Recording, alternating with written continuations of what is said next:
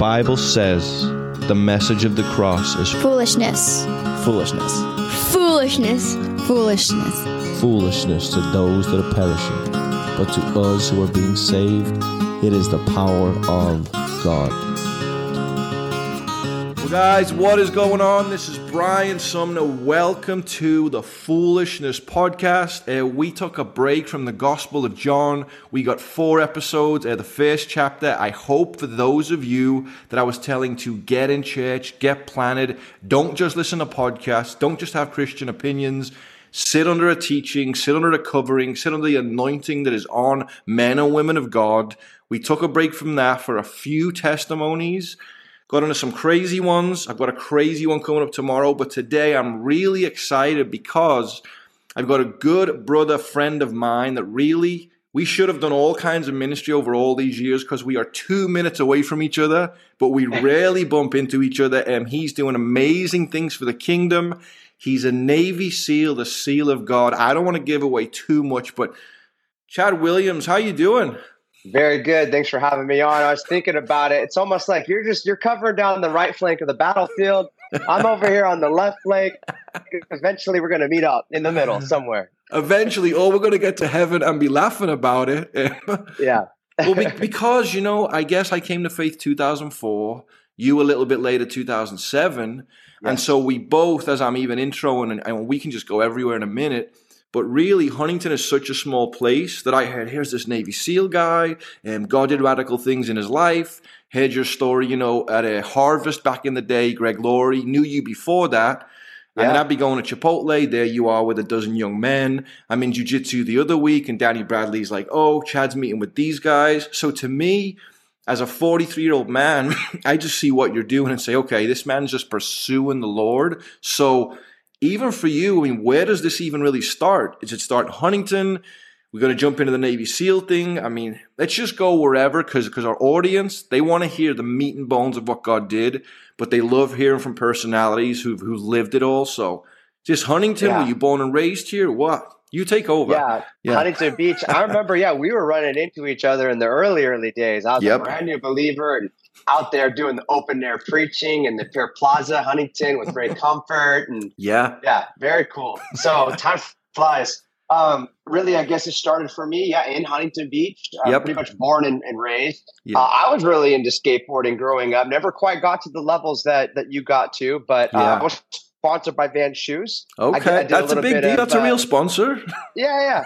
I remember Beetle Rosecrans. He was the the team manager at the time. He saw me just kind of doing a line down the sidewalk. Said, "Hey man, you ever wanted to get sponsored? Send me a video." And gave me a business card. And so I was so excited. Put together this video of doing kick flips, front side flips, handrails. And, sure enough, Ocean View High School still has some handrails. Dude, send me the footage and we'll drop them in the corner on the YouTube. We'll get it going. Bro, that's on cassette. I don't even know how to get that. We could thrift store, get a VHS and do something. Yeah, that's definitely crazy cool though. Yeah. And so I thought that was the route that I was going to go. I thought I wanted to be a pro skater. But eventually I kind of got burned out on it. And what really began to get my interest, it's funny, what pulled me away from skateboarding was getting into fishing out in the ocean. There's the thrill of it. I started working on these sport fishing boats as a teenager. I would hop on these boats on a Friday night and not get back till Monday morning. My folks would be picking me up. And I'd be out there on that boat, working 18 hours, 20 hours, each day, only getting a couple hours of sleep. But man, pulling in the cash. I'm a teenage kid pulling in $500 a night, cutting these fish, these albacore, yellowfin tuna, yellowtail.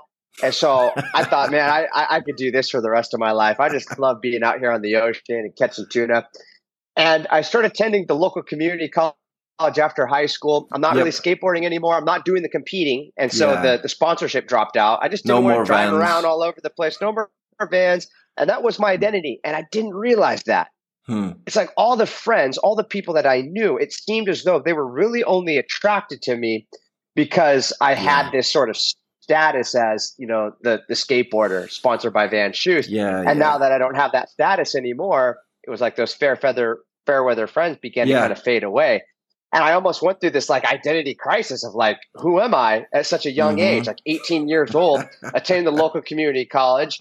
and now I'm not skateboarding anymore. I'm kind of getting burned out on the regular fishing, Yeah. and I'm failing all my classes. And really, it's because it's my own fault. I'm not showing up. And this is finishing high school, going to college. So did you go to Huntington or Ocean View or where?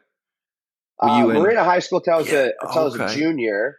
And then my folks ended up moving downtown. I actually did a semester at a Christian school, but it just wasn't a fit at the time, that Calvary Chapel.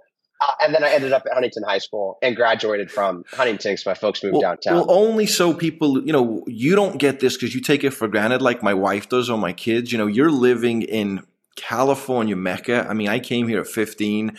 You're seeing the newest product, newest skateboards, newest surfboards. You're so cultured that skating is a big thing. You have the jocks, you have kind of the punk kids, the straight edge kids. Because you're how old? You're 39. Yeah, you're only 39. So, I mean, I feel like I'm young because I'm 43. But so you would have been a couple years after my wife in those schools, probably would have seen her around.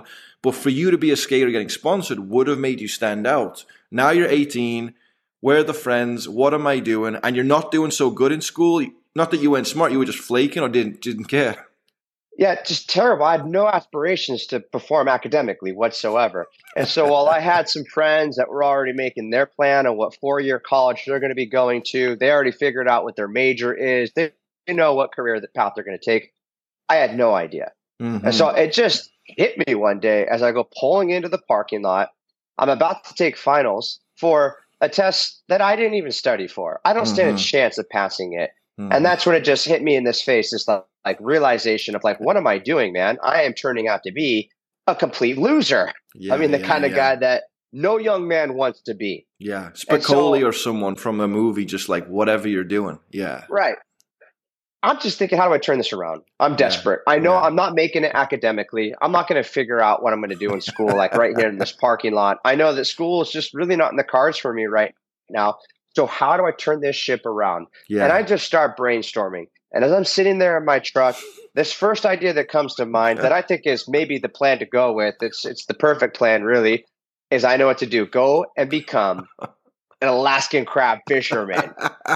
It's like deadliest catch is out. It's one of the most dangerous jobs in the world. And so that was attractive to me, especially as a young guy. While you're sitting in your truck, that's what you're thinking? Yeah, I want to work hard. I was working on these sport fishing boats already, and then I would be working sometimes with some of these other deckhands or captains that have gone off to Alaska, and they've gone and done that thing. Yeah. And so they're telling me all the tales of what it's like to be out there in the Bering Sea and the hard work and how you really put your life on the line. It is one of the most dangerous jobs, but at the same time, you get paid, and you get paid well for doing it. Yeah. And so that was probably something in my wheelhouse. I wanted to do that was possible. Yeah. Very, very possible. In fact, maybe this podcast wouldn't have been happening if I just would have, gone with that right away. But that's what I'm saying, because you're so driven. I mean, I don't know someone who's 16, 17 that goes on boats with grown men and rips through lines and reels and fish. So you had this drive to just be physical, do stuff, commit to a mission,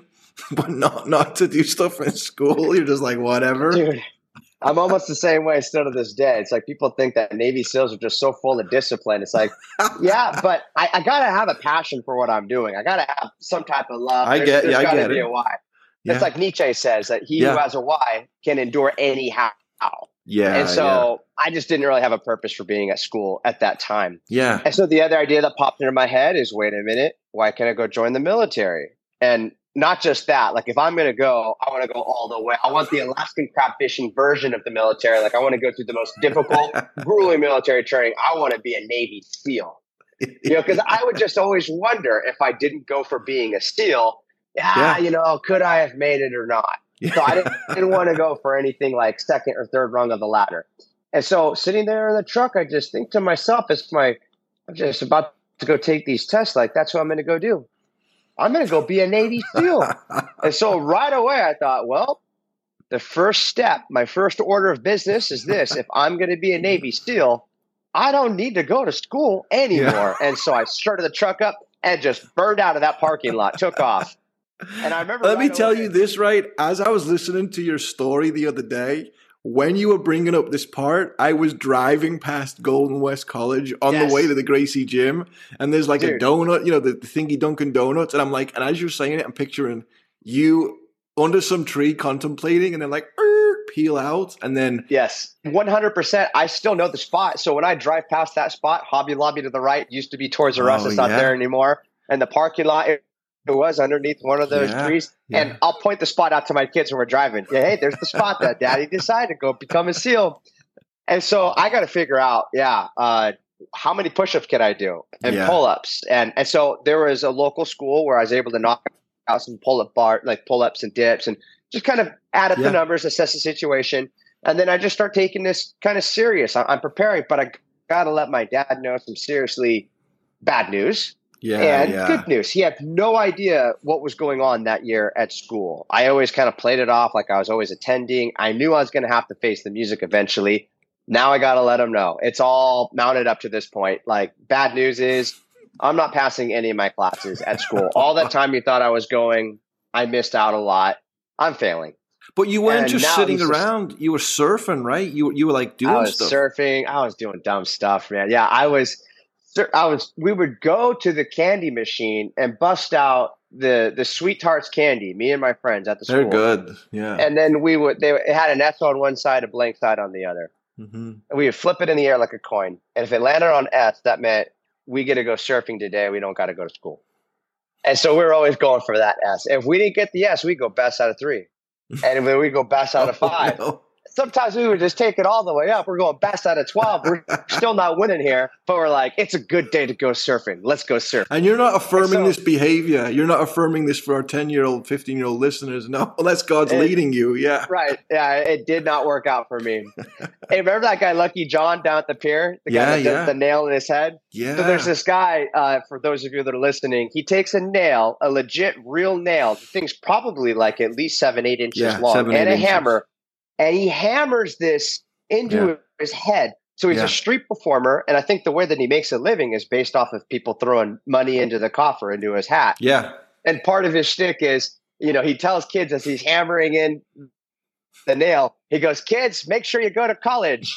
I did, and it worked out great. And he's still nailing the thing. I've heard him say it. Yeah. I would not suggest just dropping out of college the way that I did. I've actually had a lot of young people tell me, I'm going to do what you did. I'm like, no. That's not the good example. There. That's just a disclaimer so you don't get the emails from the parents. Chad was young. Yes, he was 18, but surfing. But your dad was obviously a disciplined man because you knew you would face the music. He was trying to get you on the right track. You have to now go and say, Pops, this is what's up. Right. I present the bad news, and he's just like, you could just see his brain is hurting. And then he wants to know, because I did throw in that there's some good news. And so he's like, all right, what's the silver lining here? What's the good news? That's where I'm just waiting for. I can't wait to give him my pitch. I'm like, it's okay, Dad, because what I'm going to go do, I'm going to be a Navy SEAL. And I remember him just kind of looking at me and waiting. And he goes, Chad, just so you know, joining the military is not like anything you have ever done in the past. This isn't playing ball or skateboarding. Yeah. This isn't going to the local community college that when you decide you're over it, you could just stop. He says, if you join the military, maybe then you find out it's not for you. Or suppose you quit and don't make it through SEAL training. Just to be clear, you will still be in the military. And you're probably going to pick up a job like chipping paint off some boat off the coast of Japan. For whatever reason, in that moment, my blood was boiling. I knew that I didn't have the greatest track record here, but I also knew I really want to do this. And I could tell that he's kind of contemplating the possibility like that I won't be able to do it. And so the kind of guy that I was back then, especially, and still am to this day to some degree, is that if you imply that you think that I can't do something, and I pick up on the thought that you really do think that, I got to bolt down on it then. I got to go for it. And did your dad know what he was doing? Was he trying to prod you to like say, let's go then? Or was he like, Chad, there's no way? Like, has he seen you commit to things at least where he's like, maybe this kid could do it? Or you don't even know to this day? He has seen me commit, but and get good at something like baseball and skateboarding. But at the same time, he also saw how once I got over it, I'm over it.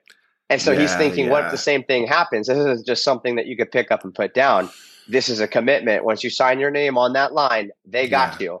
Yeah. And so, I think he was just really trying to pressure test me a little bit there to see, is this really something you want? Yeah. And so to really follow through on that, I mean, I go storming out of the room. I'm like, I'll show him. Yeah. And so days are going by.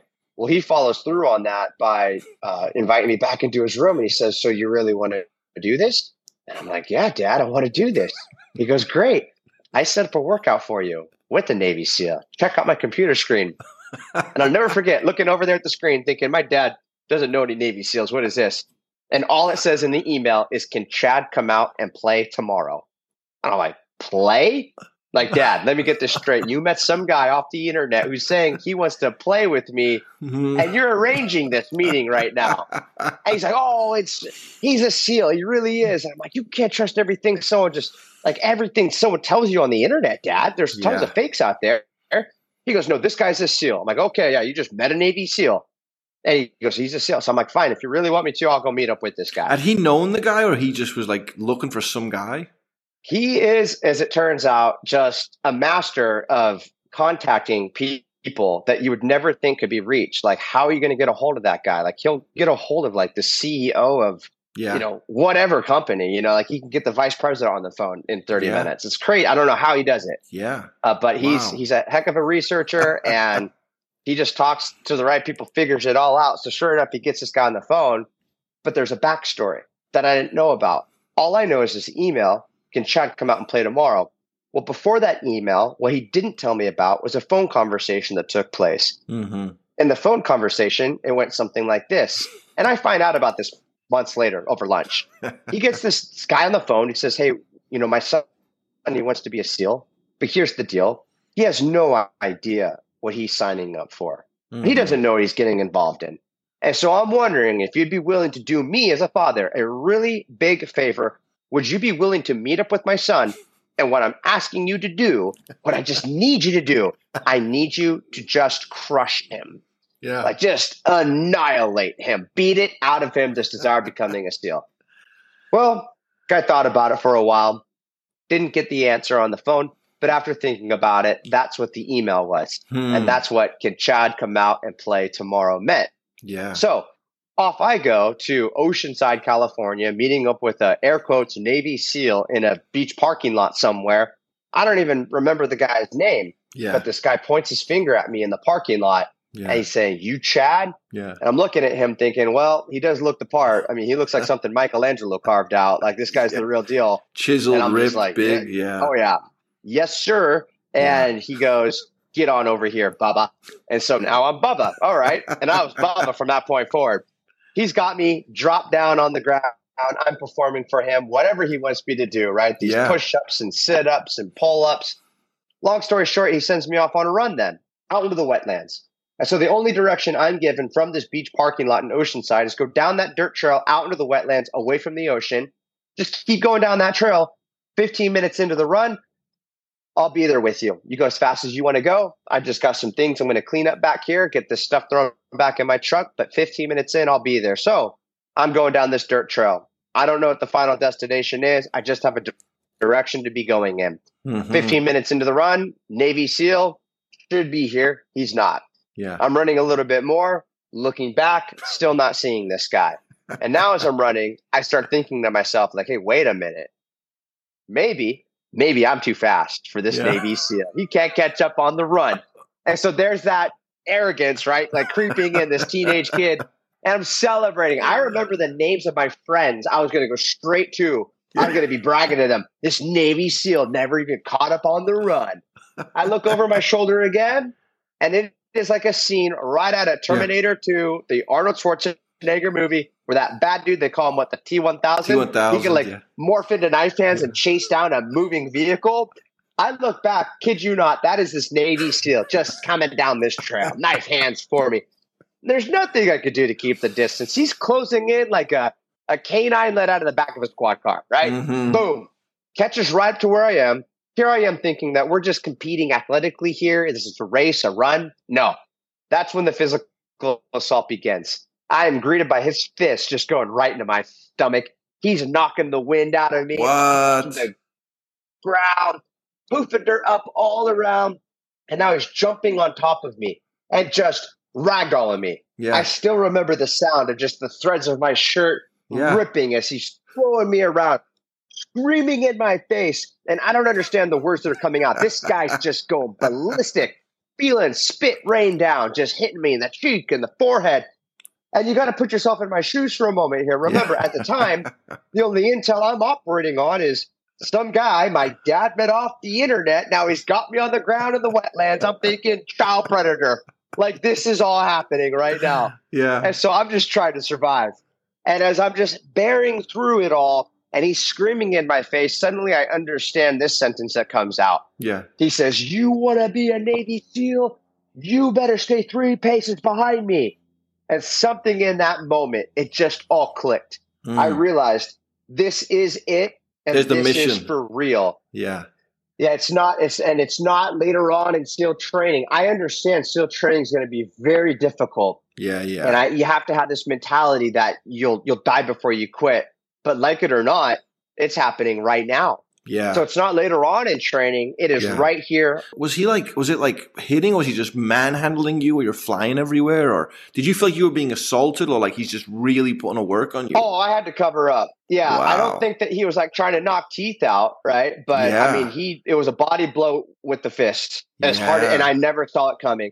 He actually got ahead of me on the truck just enough to stop. And so I was coming in him full speed. And so I'm coming into him full speed, and I tried to do like a sidestep around because it's a narrow trail. I tried to do that sidestep, and that's where his fist just stopped me right in my place. Yeah. Right in the stomach, feet off the ground, just clothesline. And when I hit the ground, he was knee on belly, like right away. Yeah, yeah, yeah. And then he had me by the shirt, and that's when he just started ragdolling me and screaming in my face. So it was really intense. And so he wants you to go 3 steps behind. This is the mission. Yeah, you want to be a Navy SEAL, you better stay 3 paces behind me. And so at one point he just gets up, turns around, and he just takes off. And I got to stay 3 paces. He said it one last time, 3 paces. And so everything within me, I mean, I've had the wind knocked out of me plenty of times before in the past as a kid growing up. Yeah. Face planting it, trying to hit handrails. But I never had the wind knocked out of me quite like this, because this was the wind being knocked out of me. But what was I doing just before that? Yeah. I was running as fast as I could already. Yeah. And so I needed air. Yep. And now that wind's knocked out. And so it was just a singular event. And adrenaline in this man. And you just met this guy, and he's probably a giant, muscular, like Navy SEAL. Yeah.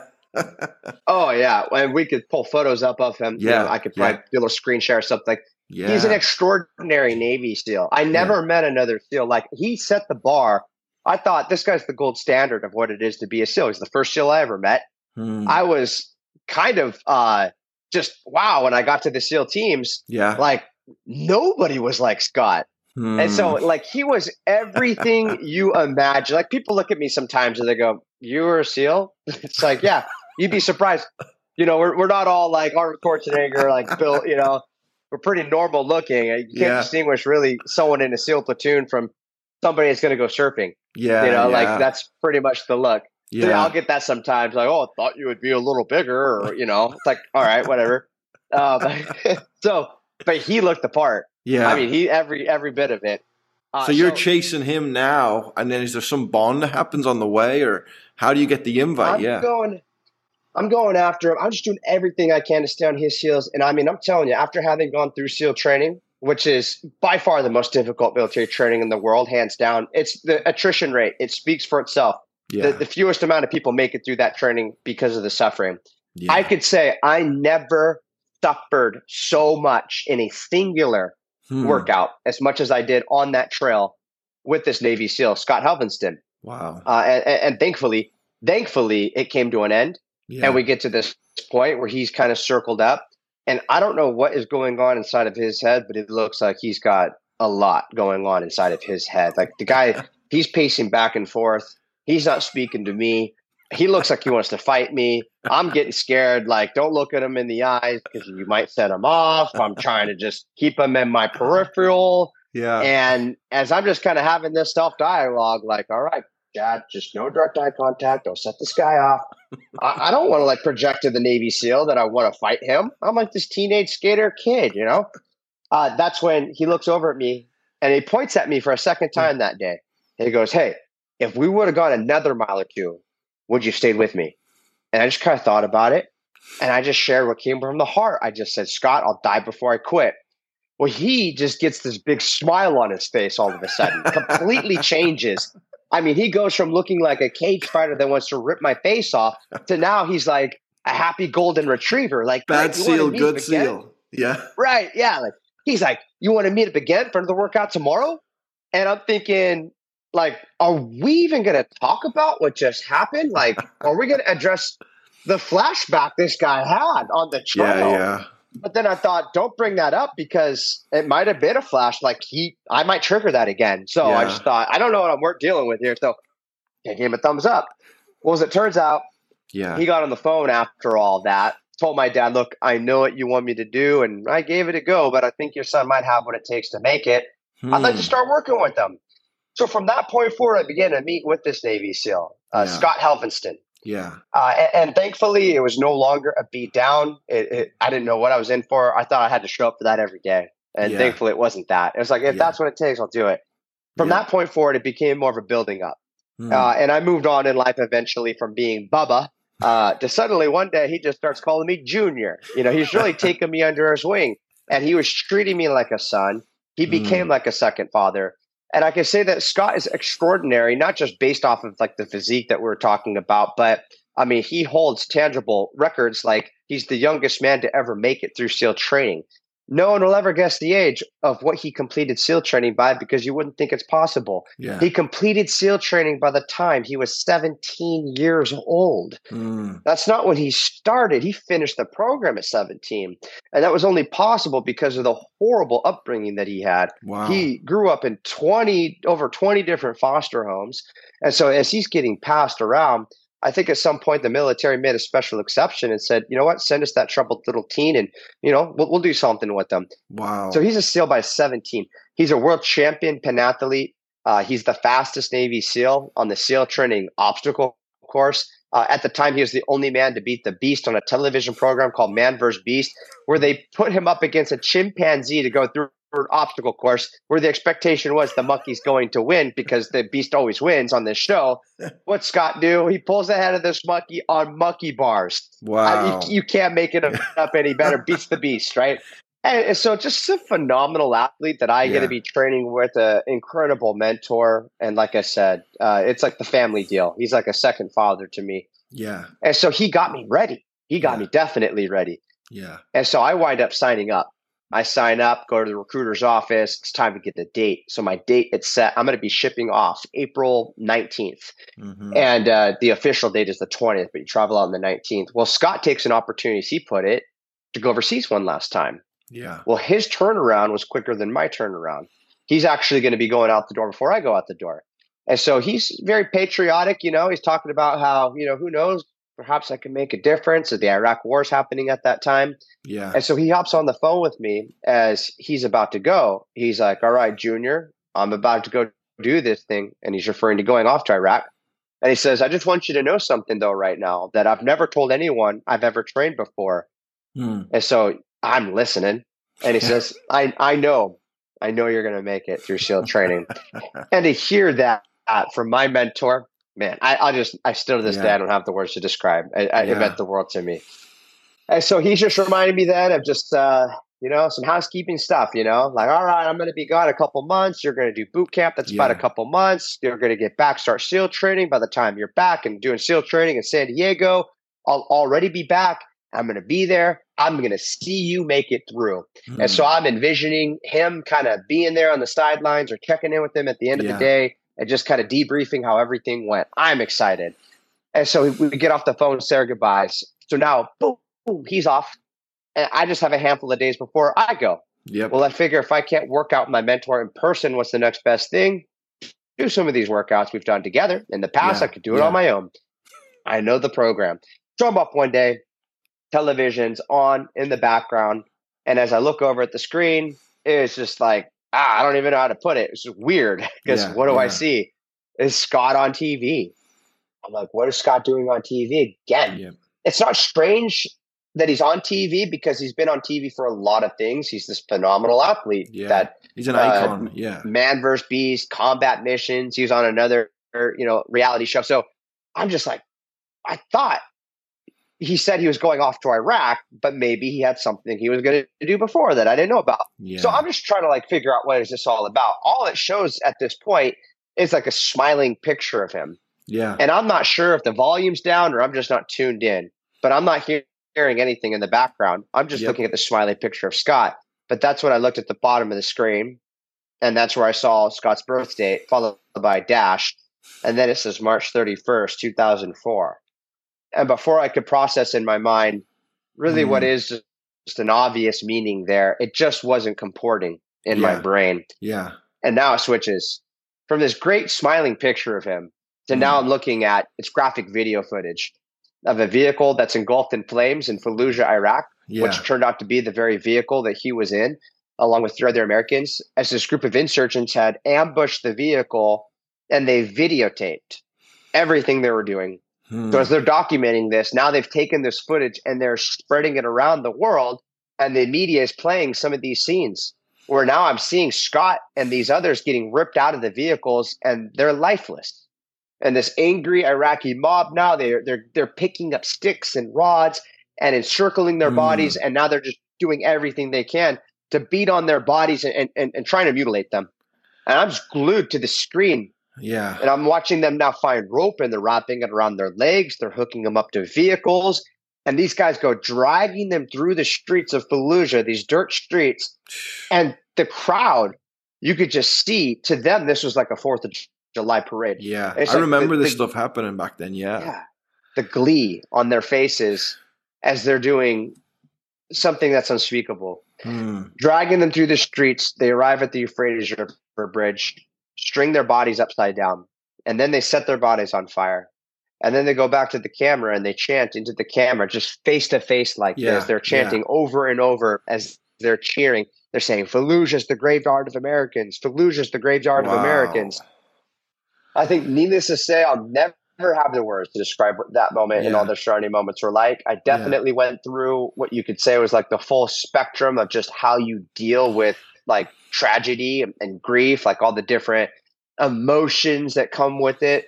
And one of the things that I really did land on, though, was this sense of just absolute hatred and revenge. Yeah. I wanted to get through that TV screen somehow with my bare hands and rip their hearts out, their esophagus without any training. You know, just go over there as a civilian. I just throw myself at them recklessly. I don't care.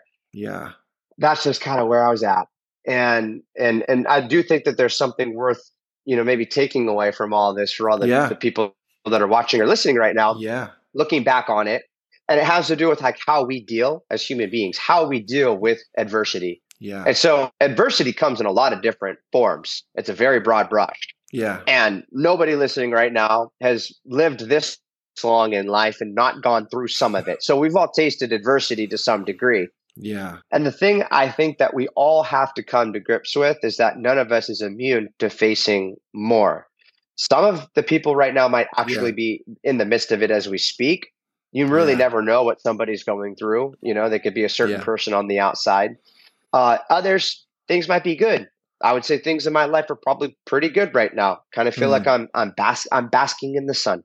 But I do know that eventually there will be another storm. These things come in seasons. I will be dashed upon the rocks. Yeah. It's like that movie, The Count of Monte Cristo. It's like what you do when that storm comes that makes you a man. Yeah. And so you can't control the fact that there is a dark cloud on its way. There is a storm coming. And the thing is, you don't get to custom pick what kind of cloud it is that you face, whether it's going to be some rain or hail.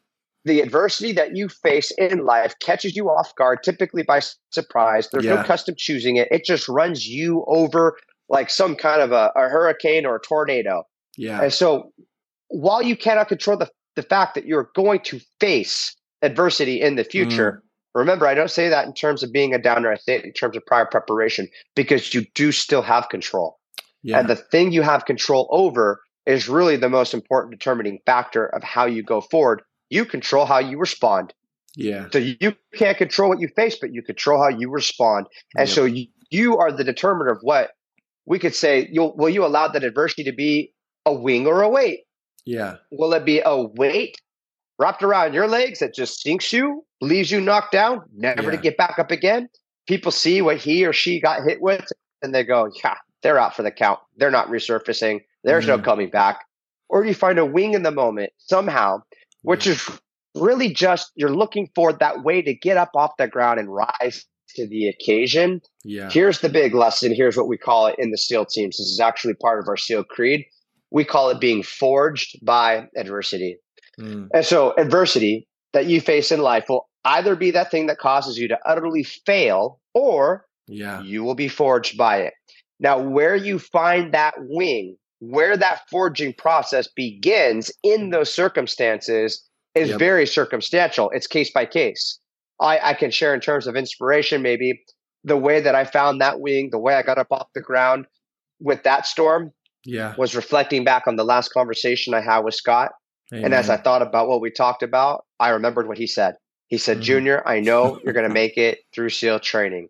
Those words, I wrote his name on the inside bill of my hat as a constant reminder then going through training that I'm going to do this. I'm doing it for so much more. I'm doing it in honor and memory of him. Amen. I want to walk in his footsteps. And at the time, I wanted some revenge. I want to get some get back. Well, because he was probably contracted out to do something, right? Someone there knew. They ambushed it somehow. And Chad, do you feel like, because I know you are, but when you get to share this, you're really honoring him? Like when I heard you talk about it in the past, I looked it up, look at this man's life. I think about you, feel compassion for you. And I'm like, he invested, sowed into you. And you get to continue pouring that out. But to your point, what we face, I've talked about it many times on the podcast. My wife's mom, who passed away 2 years ago, she still deals with it. Anytime she does, people, it's like, I can't imagine what it's like to lose my mom, or, oh, when I lost so-and-so. So the way this world speaks to us biblically, we are set where creation groans for the revealing of the sons of God. We watch our grandparents, then our parents, then our kids will watch us. Where for you, it was so radical because you're seeing potentially what you're going into. It's like watching a guy get wrecked on a handrail. I'm like, I'm still going to be a skater, but you're going in. But your last point was this fuel, this passion, this revenge. You didn't know the Lord yet. We're not affirming going and attacking a bunch of people in Fallujah as Christians, unless you're attacking them with the gospel and love. But I've seen some of those images even back then, and the times you've posted years ago when you said this, I was like, wow, I remember you sharing his story. So you were fueled with revenge. You're still going in. How did your dad look at this for you? Was he heartbroken for you? Because now he's a family friend, right? Family friend. It was both my parents. They were just floored by this. And I mean, it was very dramatic in the household for a while there because, they're like, hey, you don't have to go through with this. They don't want their son to go and engage in this. We thought of Scott as a family. We thought this guy, he's a Navy SEAL. He's invincible. Yeah. Like you could put him in a room with 100 guys trying to kill him. He's going to fight his way out. He's coming out. Yeah. And so for them, they're like, if this could happen to him, it could happen to our own son. Yeah. And so they really did not want me to go. My mom cried like I'd never seen her cry before. She was trying to persuade me not to go through with it. But I just felt so steeled in this resolve that I have to go through with this. I got to do it. And so for them, I mean, they meant it in love, but they actually brought me into the room and they would pull the scenes up and show Scott hanging from the bridge. And it was just out of a lot of emotion, and, my mom crying and they're pointing to it and looking at me. They're saying, look at him. Look at him. We don't want this to be you. Right. Yeah. This is what they did to him. We don't want it to happen to you. But the more I looked, it was like the more I felt like I'm doing this. All for so much more. The quest was there. You're 3 steps behind. You're going to get beat up in the park. You're ready to go. Scott, I'm doing this. Yeah. Yeah. It was almost like, to me, he wasn't saying, thus saith the Lord, but it was almost like an unfulfilled prophecy that I had to go fulfill. He says, Elijah to Elisha. Yeah. I know you're going to make it through SEAL training. And for a long time, I didn't talk about Scott, and what had happened because frankly, it was too hard to like resurface, some of those things. I just really internalized it. I never realize just how much I internalized it. And you were young, right? You were like 19, 20? How old were you? Yeah, at that time I was 19 years old. You hadn't hit 24, 25 where you kind of come down from the puberty stage and kind of like breathe a little bit. Yeah. I just knew I got to do this for him. I got to do it for so much more. Eventually, the healing to some degree, I would say, I did not realize how much I balled this stuff up. It finally started to kind of come out when I started considering writing the book. When I started writing the book, I had to start retelling stories. And that's like weird, man, because I finally actually was dealing with it. I realized that before that, I really just kind of drink it away. And that was always like such a wild card. Like if I would try and drink with friends, hoping that it would suppress it. And sometimes it would suppress it, but other times it would completely amplify it. The rage would come out and you'd go, yeah. Yeah. Or just like, just is it real? You know, like how did this happen? Yeah. And so I ended up going in and I wrote his name, like I said, on the inside of my hat, and I got my day at training, SEAL training. It has a pretty good argument for being the most difficult military training in the world, hands down. I think most people are aware of that reputation. Really. And you're not a believer, right? You're not a believer in any sense. Like, was your family believers or no? I believed in God and I would call myself a Christian, but here's the thing. I knew everything about the way I was living my life at that time was back turned on God. It's like I would call out to God whenever I was in trouble. If I had a difficult time in training, I would be like, oh, God, please help me. And I would make deals with God. I knew I wasn't living right. And so I would say stuff like, if you just get me through this, I promise I will follow you. I will get on the straight and narrow, because I knew I wasn't. And then somehow I would wind up like getting through whatever I needed to get through. And I do believe God is working in the shadows of my life back then. Yeah. But suddenly I would have a little spiritual amnesia, kind of forget about the deal I made, you know? Yep. And so it's like, all right, well, see you next fall, Lord, like see you whenever I'm in trouble again. Yeah. And so, at the time I was living a life that was very displeasing to God. And, even my folks, they would see me come home sometimes just totally inebriated. And I remember one morning waking up, just ankle completely just twisted. I did something bad to it. I'm limping. And my mom's like, hey, what happened to you? I go, I don't know. I was out drinking last night. But this is pretty serious because I got to go run like 10 miles over at the SEAL command. And she's just saying, oh, I was praying that the Lord would get your attention. And I'm thinking to myself, like, these are your prayers? This did that to my ankle? Stop praying for me, Mo. My ankle's almost broke. Need you. So whenever they told me that they were praying for me because they're concerned about me, I always called it praying against me. I just say, stop praying against me. Oh, no. And so I ended up making it through training, all of SEAL training, started the class of 173 guys. And by graduation day, there's only 13 of that original class number still standing there. So I think the numbers speak for themselves. And is it that radical? Like, I've heard it, but it's that radical. Like, do you know any of your friends, people that you could have said, I think that guy could have done it? Or is it just is it a mind thing, a body thing? Because I know even in jiu-jitsu, I've been doing it for 6 years now, but when you start and people start pressuring you, your professor will do it over and over and over, never being choked, never being knee on belly, never being whatever. If you feel anxious, you suffocate when you're doing push-ups and you're saying, is it that radical? Like, I know it is, but from you. You can never pick out the guys that will make it and the guys that won't. You just can't. You could try and you will be surprised every time. In my class, there was a guy that we all thought, oh man, he's the seed. He's the pick. He's the stud of the class. He was always ahead of everybody else on everything we ever did athletically. He was the number one guy. So the debate was, okay, when we're at the starting line, who's grabbing second place? Because we know who's going to be in first place. He's the athlete stud, whatever, yeah. Just born and bred. Like, when you have an idea of like what it is to be a Navy SEAL and you picture it in your head, this guy fit the mold. He was blessed with whatever DNA that produced the muscle, the stamina, to where there's never a question over who's getting first. It's this guy. Yeah. And then there's another guy in my class, Alex. And this guy, I don't know what he used to do. I don't think he used to do anything. At least some of us, we have some kind of background, right? I played sports. I was skateboarded. I surfed. This guy just rolled off the couch one day, like unplugged the electronics, stopped being a video gamer, and just decided he wanted to be a Navy SEAL. And somehow he made it. The surprise was, dude, how did you even make it through the entry? Like, how did you make it through the bare minimum requirements to get here? Yeah, what did they see in him? Yeah. Yeah. And so it's an insult that he's even there. Like, he shouldn't even be here with us. He makes all of us look bad.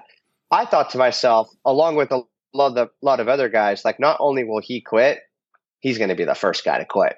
Well, the irony is that by the time we get to Hell Week, which is the most difficult part of SEAL training, well, who's amongst the first to quit? That stud of the class, that guy that everybody picked out as he'll be there for graduation day, who was one of the guys that made it all the way through that pipeline and became a Navy SEAL. Alex, that runt of the litter, the locker room talk, the guy that was always in the back. And so I think what that demonstrates really is the truth of our SEAL creed that people don't understand sometimes, is that it says of the Navy SEAL, it's not the uncommon man. It's the common man with uncommon desire to succeed. And so the key word there being desire.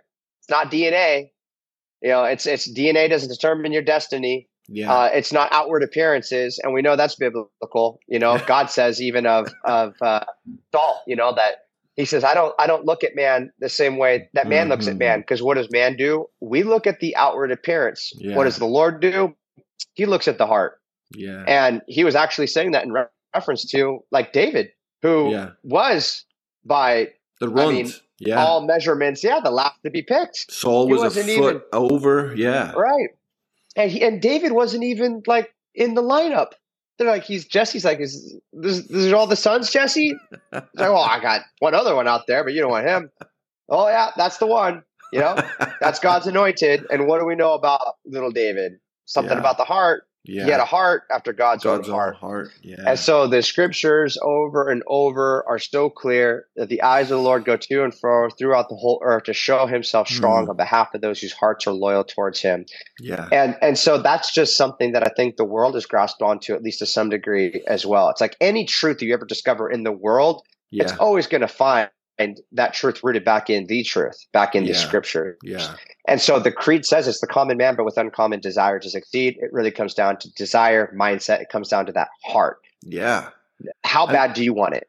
And this guy just got off the couch, was obsessed with beating video games, and now wanted to beat the SEAL game, or so he thought. And so did that. You're graduating, and there's 13 of you said out of 170 something? 173 showed up originally that first day of training, and out of that 173, the only ones that were still standing there is 13 of that original number. They graduated us along with some other guys that were in previous classes that had kind of like rolled out because of injuries, but then they rolled into our class like maybe along the way. But it was only 13 of that original 173. But you shared something I heard that was kind of crazy. I didn't know about the SEALs. Like on the day of graduation, like they give you that dog, and then what happens that's crazy? What is that? Oh, yeah. You want to get into the most difficult part of SEAL training. Yeah. So, I mean, the most difficult day of SEAL training is it's not Hell Week, you know, like a lot of people think. I think that they know. Really, the most difficult part of training comes, it's the day before you graduate. Yeah. Kind of set that up for people to really understand. And you know, I guess I could share something a little exclusive, you know, with your listeners, because this isn't recorded in any SEAL book. Yeah, I was shocked. Not my book. Yeah, that's blurry. I'll put it up. It's not in any SEAL movie, and it comes just the day before you graduate. To set it up, the first day of training, amongst all the tortures that these instructors put you through, I mean, you're just doing thousands of push-ups and pull-ups and sit-ups. You're running hundreds of miles throughout SEAL training. Yeah. I think that what might come as a surprise is that most people know we use dogs in our SEAL teams, in our platoons. You see it on social media now. But what you might not know is that you get a dog in the beginning of training, and that might sound kind of cool. You know, you get them young as a little puppy. Yeah. Oh, you get this little dog in training? Awesome. Now, here's the thing. The last thing you want to deal with at the end of a very long day of training is some whiny, poopy, peeing dog keeping you up all night. This animal is like a little torture device. The instructors, they know the sleep deprivation this animal's going to put you through. They love it. But you know that saying, man's best friend? Yeah, it's true. Yeah.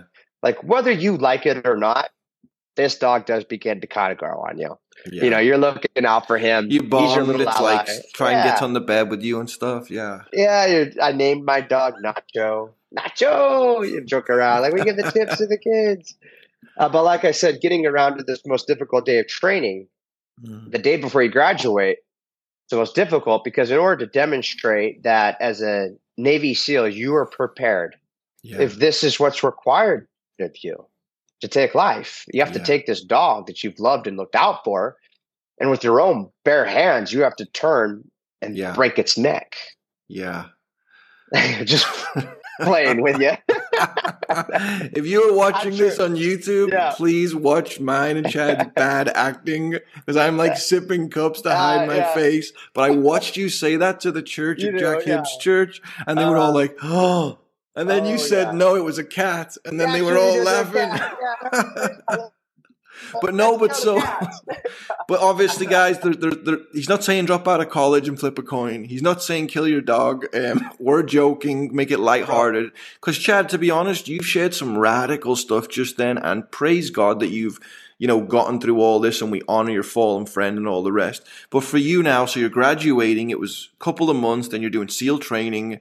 Where does this revenge go, and how does Jesus get a hold of this drunk Chad? Did you ever get in like fights and jump off the pier or something like that? Was that you, or like what happened?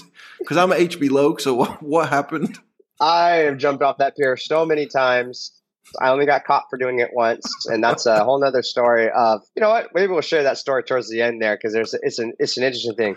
Yeah. Well, I'll just share right now. Yeah. So just thinking that, when I decided I want to become a SEAL, for whatever reason, I mean, good goal, go become a SEAL. Yeah. But I was going about it the wrong way. Before I met Scott, I'm training and I'm kind of doing my own little training. I convinced myself that if I want to be a SEAL, there's certain things that I ought to be able to do. One of those things is I should be able to go jump off the Huntington Beach Pier illegally and avoid getting caught. I should be able to evade any kind of like lifeguards or law enforcement. And so I had a way of doing it where I would go to the very end of the pier and in front of everybody, jump off that pier. I'd go swim under the water. Then they'd never know, like, where did the guy go? Yeah. And I'd swim back. I'd backtrack under the pier. So the people on the pier, they couldn't see me. And then I would use each pylon as a sort of like cover. So I'd hold my breath. I would go swim underwater to the next pylon, pop up, get air. Go to the next pylon, pop up, get air. So even if they saw me jump off the pier and they're trying to catch me, they would never know, like, where did I go? And at what point did I swim in? They wouldn't see me swimming in. Yeah. And there's a certain point for anyone that's been to Huntington Beach. All you got to do is look at like video or photos. There's a certain point where once you start getting into that like waist deep water, there's crowds of people. Yeah. And so I would start working my way in on these pylons, and then I would go for one big breath hold underwater. I would swim out towards the crowd of people. And then I would just pop up like so that I just look like another person in where's the water he going? Playing around. Yeah. So they would just never know. Well, I brought a friend one time. That was my mistake. I brought a friend that wanted to be a SEAL. We actually ended up in the same class. We ended up in the same BUD/S class. And I said, dude, this is what I've been doing. We should do this together. He's like, I don't know, man. Is it cold? And I called the surf report that day, 714-536-9303. And it was really cold. It was going to be 53 degrees. And I'm like, oh, man, I shouldn't tell him that. And, we're not doing this with a wetsuit. And so I was trying to kind of let him know, here's what we're in for. We're going to jump off the pier. Here's the plan. We're going to swim to these pylons, underwater, all this. I'm like, look, dude, it's going to be cold. It's going to be shocking. It's going to take your breath away, but calm down. We need to know how to do this for SEAL training. Yeah. I go, but here's my real big thing is that no matter how tired you get or no matter how like fearful you become, whatever you do, do not grab onto the pylons. Because those things are loaded up with barnacles, and those barnacles, those shells, they're razor sharp. Yeah. I was like, dude, they will cut you up. So just don't grab on. You understand? Yeah. I wanted to make sure you understood. He goes, I got it. So we go jump off together. I'm working my way in, doing my thing. I get to, the crowd of the people. I'm one of the people in the water now, and I'm watching him. And as I'm watching him, what do I see? He's like halfway back, and this wave is lifting him up, and he goes and grabs on, bear hugs the pylons. Yeah. And then the wave goes back down, but he's up in the midair now, just all of his body weight on the pylons. And then he's like falling off. And now I see all this commotion going on. I see lifeguards, they're grabbing their floats, they're running down towards him. These surfers are being good Samaritans. They're like paddling over to him. They think he's dying or drowning. Yeah. Yeah. And I'm just screaming from the shoreline, like, no. Like, I basically don't want him to be a big baby and swim out all his attention right now. Yeah. Like, don't accept any of this help. Like, we need to get out of here. I could see the blood from the shore. Like, that's how it was already happening, right? He was all cut up. So that he's laid out on this surfboard. The surfer's bringing him in. The lifeguard's bringing him in. And I'm kind of watching from a distance like, dude, shoot, man. Like, my buddy, he's busted. And I see how they're bandaging him up. And I kind of start, like, working my way a little bit closer to, like, what's going on with him. And I realize as they're, like, asking him questions, like, how do you feel? They're checking his vitals. They're getting him all bandaged up. They don't know he jumped off the pier. They think that he was just some random out there, like a swimmer. Yeah. And so I work my way right up to where he is now. I'm right there with him. And he's cold, you know, he's doing the shiver, shake and everything. And I tell him, like, hey, dude, they don't know that we jumped off the pier. They're going to figure it out, though. We need to go. And he just couldn't move. He's like, oh, they gave him a blanket. He's like, oh, it's okay. You go without me. No, dude, I'm not going to leave without you, but stop being a sissy. Get up. Let's go. Yeah. He's like, just accepting all the help that they're giving him. I'm like, oh, no. And so I'm like, oh, man. So I'm just standing there with them. And sure enough, there was people that were at the end of the pier, a crowd of people that saw us jump. And now they're walking back and they look over and they point at us and they go, hey, they just shouted out, there's those guys that jumped off the pier. Oh, and the lifeguard, he's got his like walkie-talkie, he's got his glasses on, and I'm staring at him and I'm thinking, this is as close as you get to me because I'm in the best shape of my life. This guy is not catching me. Yeah. And so I look at my friend Brian. I'm like, Brian, let's go. And I'm thinking we're going to go. And he's like, no, man, no. I'm like, dude, let's go. And the lifeguard's trying to block me right now, like to keep me from getting away. And he's like, I'm not going. And I'm like, dude, all right. He said, like, go without me. I'm like, I'm not going to run and bail. So you had to be a SEAL and stay with him. You were like, I'm not going to. Never leave a man behind. Yeah. And so I was so bummed that he wasn't willing to do that. And now I'm looking at this lifeguard and he's giving us a ticket. We're getting a ticket for jumping off the pier.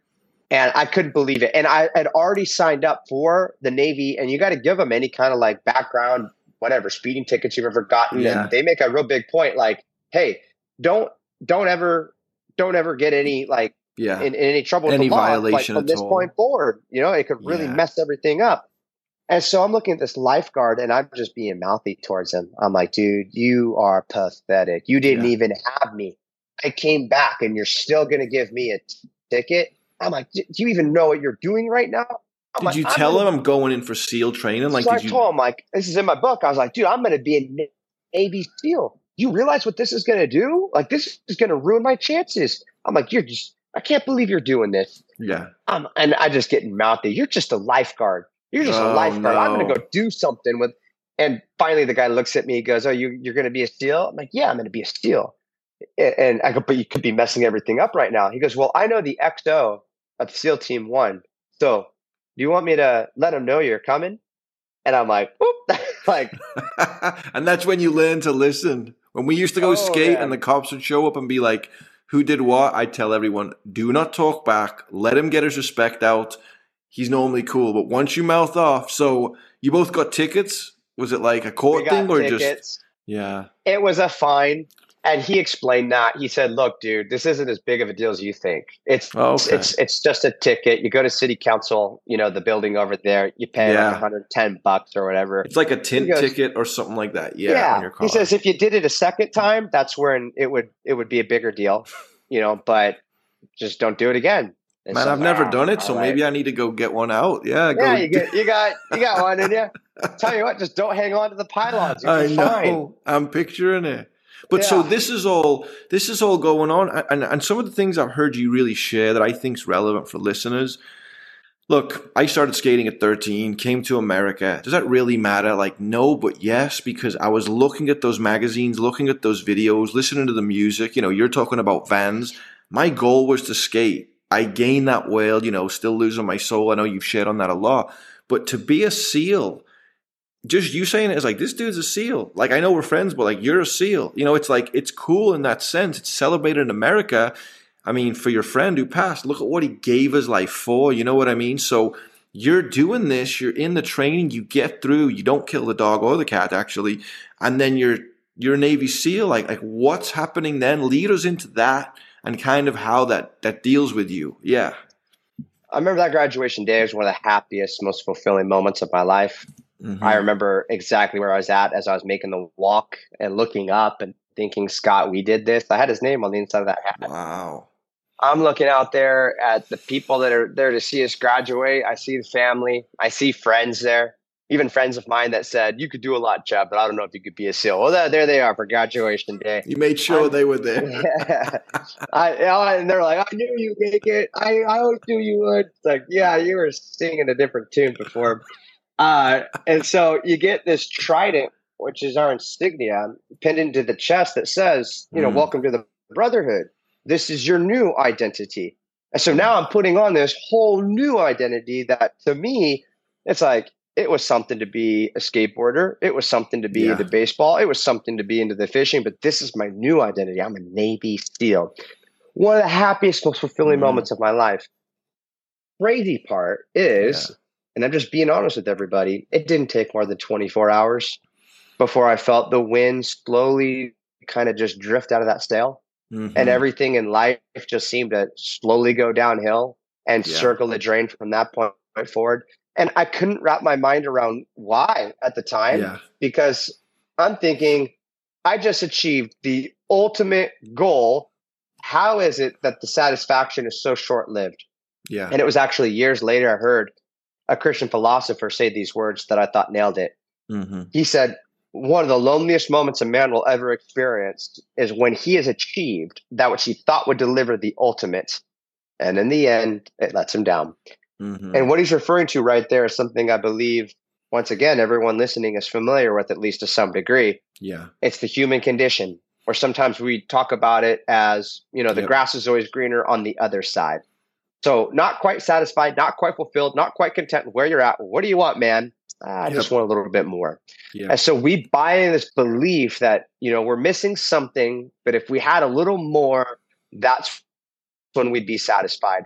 And so human beings, as you know, what do? We set up goals.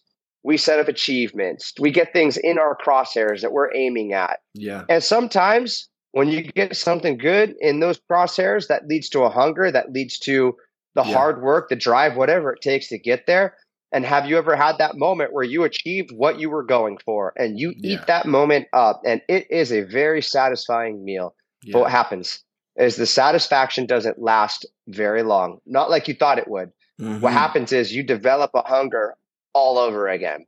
And so what do? Well, you don't panic at that point. You just kind of step back and think a little bit. And after a little reflection, you go, oh, the reason this didn't give me lasting fulfillment, it's simple. I didn't go for something big enough. If I want it to last, I know what I need to do. I need to raise the bar. I need to go to that next rung of the ladder. So that's exactly what we do. We set our sights on a new goal, but this is a higher goal.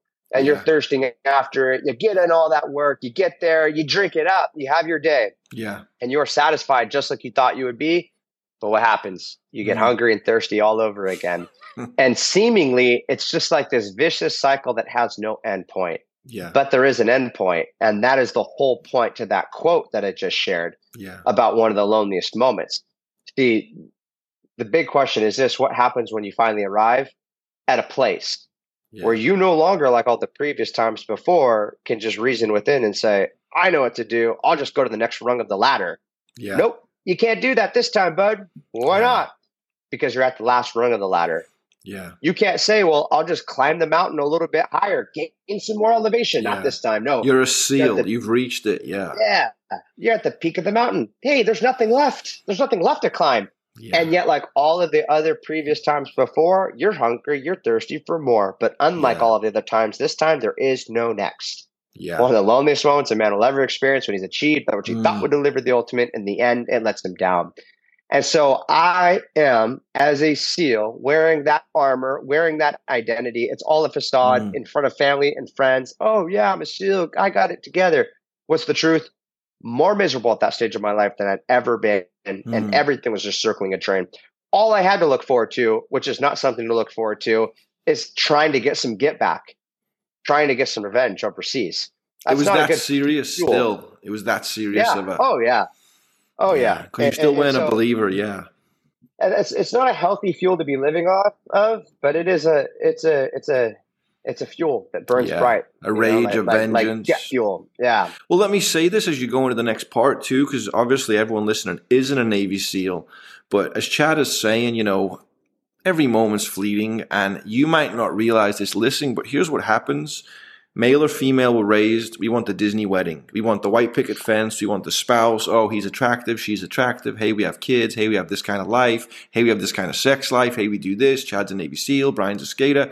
We're always looking for something, and it's not vanity like we think of vanity, but we're projecting. And so now you get to 25, 30, 35, and you're like, okay, I guess I'm a housewife. Or maybe you are a woman that works. Or I'm a dad, and I guess I check in at Home Depot. Wait, you're not looking for that woman. You're not looking at having kids. You have those things and you relate it in the good, but now you're relating in the wrinkles are coming, there's poopy diapers, I'm paying the bills, life. And so really you never changed, but all this projecting has to go to something else. That's why you hit 35, 40 and you're like, man, that girl in school that was cute, or hey, this person over here, or hey, I'm getting a black belt in my jiu-jitsu. That's a good thing. You know what I mean? But like that can become an idol. And what Chad is saying is the story of the Old Testament is idol worship. Taking Abraham, and his son up the mountain. Abraham was old in age and couldn't have kids. If you didn't have a kid in that day, where's your lineage, Chad? You were looked at in a bad way. God blessed him, took him up the mountain, told him to be willing to sacrifice his child. Why? This is your idol. This is who you are. Abraham was willing, and that showed Abraham trusting God.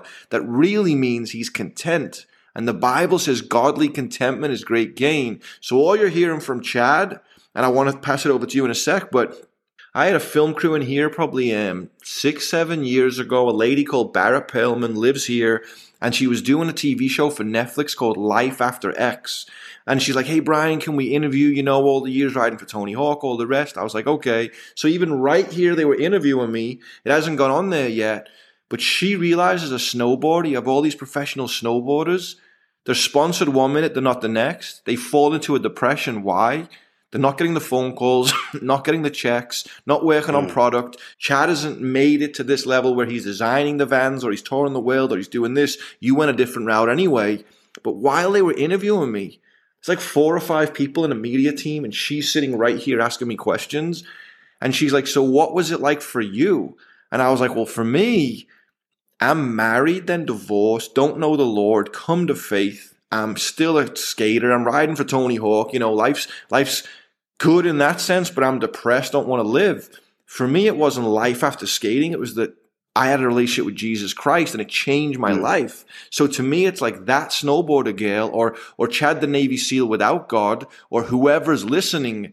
If you don't know the Lord, you're not content. And even as Christians, I talked to a girl the other day online who just came back to the faith, and I said, hey, try and learn to be content. It's always fleeting.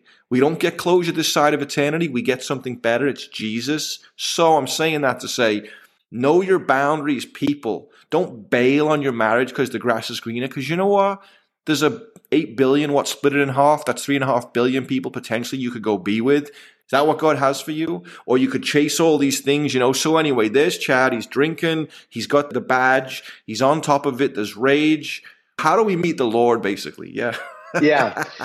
And so I didn't want to let anyone know how I really felt underneath it all because I'm not that kind of guy. So I would pull it all together on the outside. Like, I'm good to go. Oh, I'm living a dream. What's the truth? I'm miserable. And so since I just felt like at that stage, I don't feel anymore. I just felt so calloused in my heart. After seeing what had happened with Scott on TV, it really hardened me in my heart.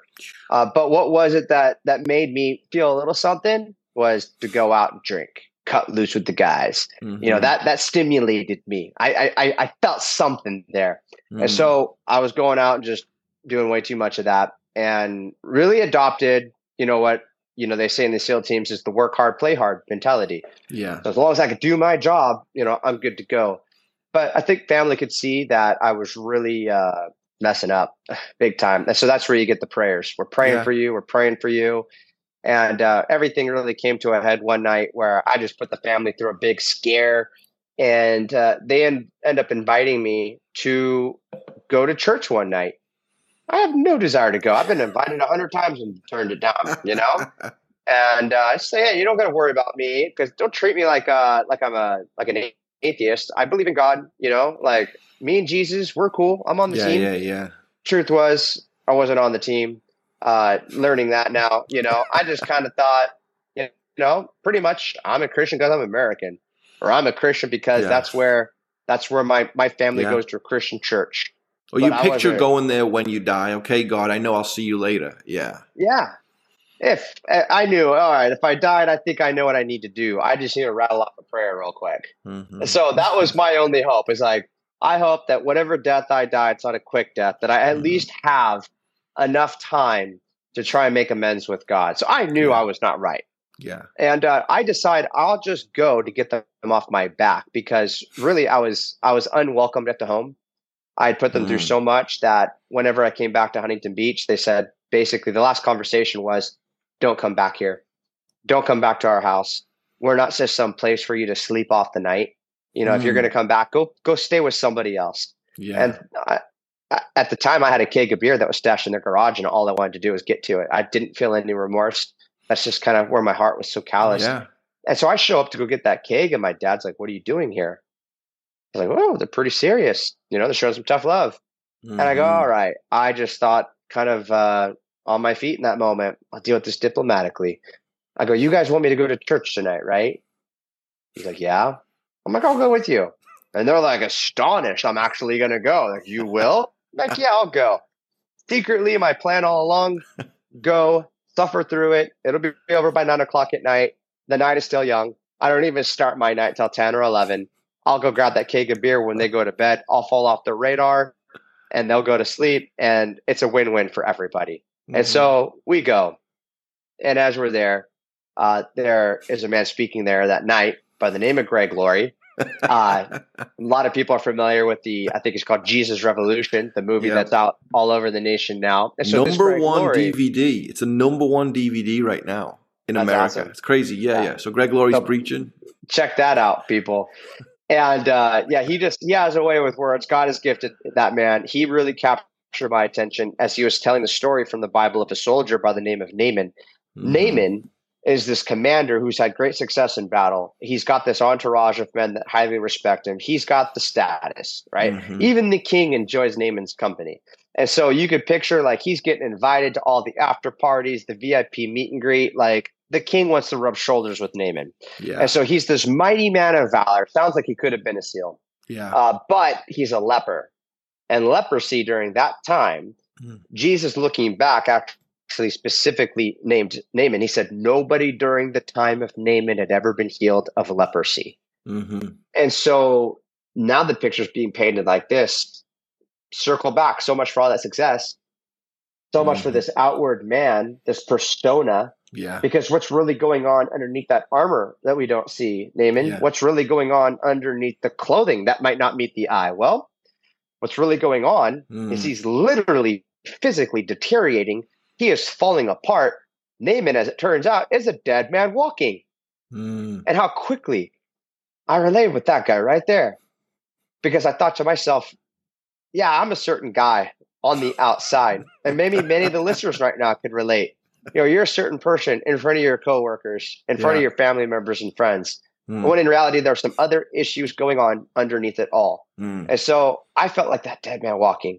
Listening, and no doubt about it, Naaman has probably tried everything he can do as a mighty man of valor to handle this on his own, but it's the impossible. The unsung hero in the story, some little girl, a servant girl, she speaks up. She's the evangelist. She says, if only my master were the prophet who is in Samaria, for he would heal him of his leprosy. Such confidence. And so Naaman's desperate. He decides he wants to go. As it turns out, this is enemy-occupied territory. It's not a short trip. It's 150 miles. He's doing this with horses and chariots, and he needs approval from his king. So the king, he gives him his blessing, sends a letter with them. He gets to the door of this prophet, Elisha, and he's expecting him, obviously, to come out of his place. But instead, what he gets is some servant that relays a message to him. And the message was basically this: if you go dip yourself in the Jordan River 7 times, when you come up, your flesh will be restored to you. You will be clean. Kind of like the name of the podcast, right? I think it's like, what is it called? The Foolish Things? Or foolishness. Like 1 Corinthians 1:18, it's foolishness to those that are perishing. Yeah. That's what dipping in the water seemed like to Naaman. He's like, really? I've come all of this way. This guy doesn't even come to the door, sends a servant to the door, and basically tells me, like, just go try and wash it off. Wash it off. It seems like absolute foolishness to him. And so he turns and he begins to leave. He's going away in a rage. He's venting out loud. He's talking about what his expectations were, starting off with saying, I expected that guy to come out of his place. He thought he was going to come out of his place, that he was going to put on a big show, that he was going to be waving his hands over red the place. Carpet, yeah. Yeah, calling on the name of the Lord his God, like really calling the special effects, something out of Disney, and then just like wipe the leprosy away. But instead, he gets treated like this normal, and then basically gets told to go dip it off.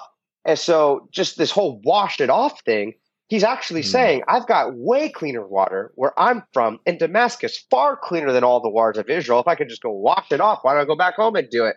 And so to him, it's absolute foolishness. Yeah. But what maybe some people haven't caught yet is, what's the real problem for Naaman here.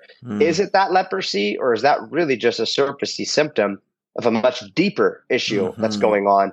The deeper issue is, I think, an issue that all of us have is it's pride. It's ego.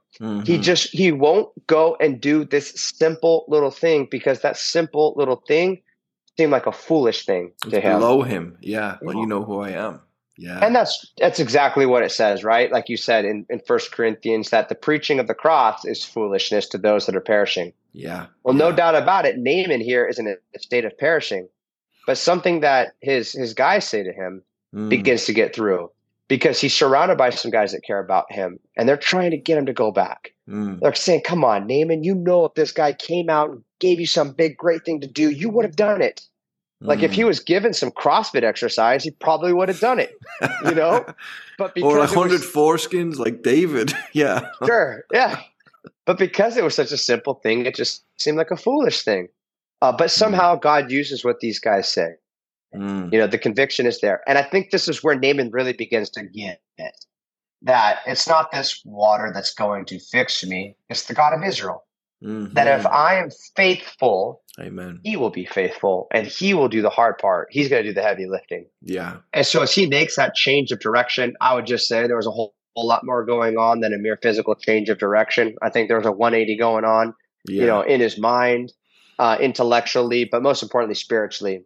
I think that he understood that in order for me to live, if I want life, it starts with me making this walk to my own funeral. Yep. I need to die to self. I need to humble myself. Amen. It was the pride. Some of you guys need to hear that. Dying to self, taking up your cross, your own funeral. That's how we defeat death, by dying in Christ. Yeah.